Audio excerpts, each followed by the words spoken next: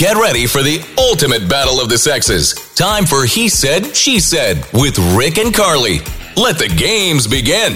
Here we go. This is where Sean, our producer, will throw out a question, and the three of us will just kind of do our best to figure things out here. We got something interesting this morning, Sean? We do, and it's kind of directed towards you two. Oh. Okay. I kind of want... you guys have been married for a little bit now, and I remember when you guys weren't, and I remember when you guys were up in here, just as a couple, not as a married couple yet. Yeah. And I kind of wanted to ask you guys something. Has it ever happened that either one of you have ever called the other one by their ex's name?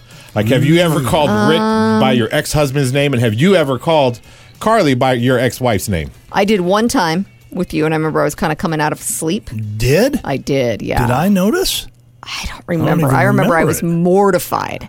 I was like, oh my gosh, how did that happen? While he was sleeping? We were both like taking a nap, and I woke up, so I was still like groggy. You said, hey, JT? Yeah, and then I was like, oh my gosh, what did I just say? Like, yeah. And you didn't catch that at all? I don't recall that. Thank goodness. I don't think I would have liked it too much. I will say one thing you do all the time, and I get it because you were married for a long time, but you will still refer to your ex-mother and father-in-law, no, the in-laws, as your in-laws. Like, my father-in-law or my mother-in-law. And I'm like, well, they're not really. I don't put the word ex on the beginning of it? No. And you have, now that you bring it up, you have said my wife, and I'm like, your ex-wife. I'm your wife.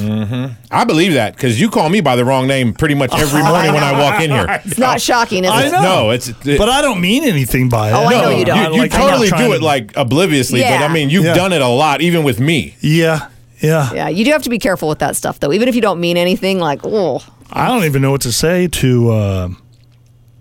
I don't even like my ex-wife's name. See, I said it right there. I don't even like saying it out loud because we had kind of a rough divorce. Yeah. Most people do, I think. Yeah. And I don't know. I've just got some bad feelings there. So I don't like to say it out loud. So I don't think I ever would call you that name because I don't even say it normal. Like if I meet somebody with that same name, I automatically don't like that person. Oh, wow. Just because they have the same name. I think you need some therapy. Well, that's obvious. What about accidentally saying the nicknames that you used to have for your exes? Oh, yeah, that's not good. Like Babe. Yeah. Well, I mean, like everybody says babe now. Like I walk around the stores and I hear babe like everywhere now. But if you were saying that to one person for 20 years and then you move on to somebody else, I feel like you got to come up with a different nickname. But we do that. You told me that your ex-wife used to call you babe, and now I call you babe.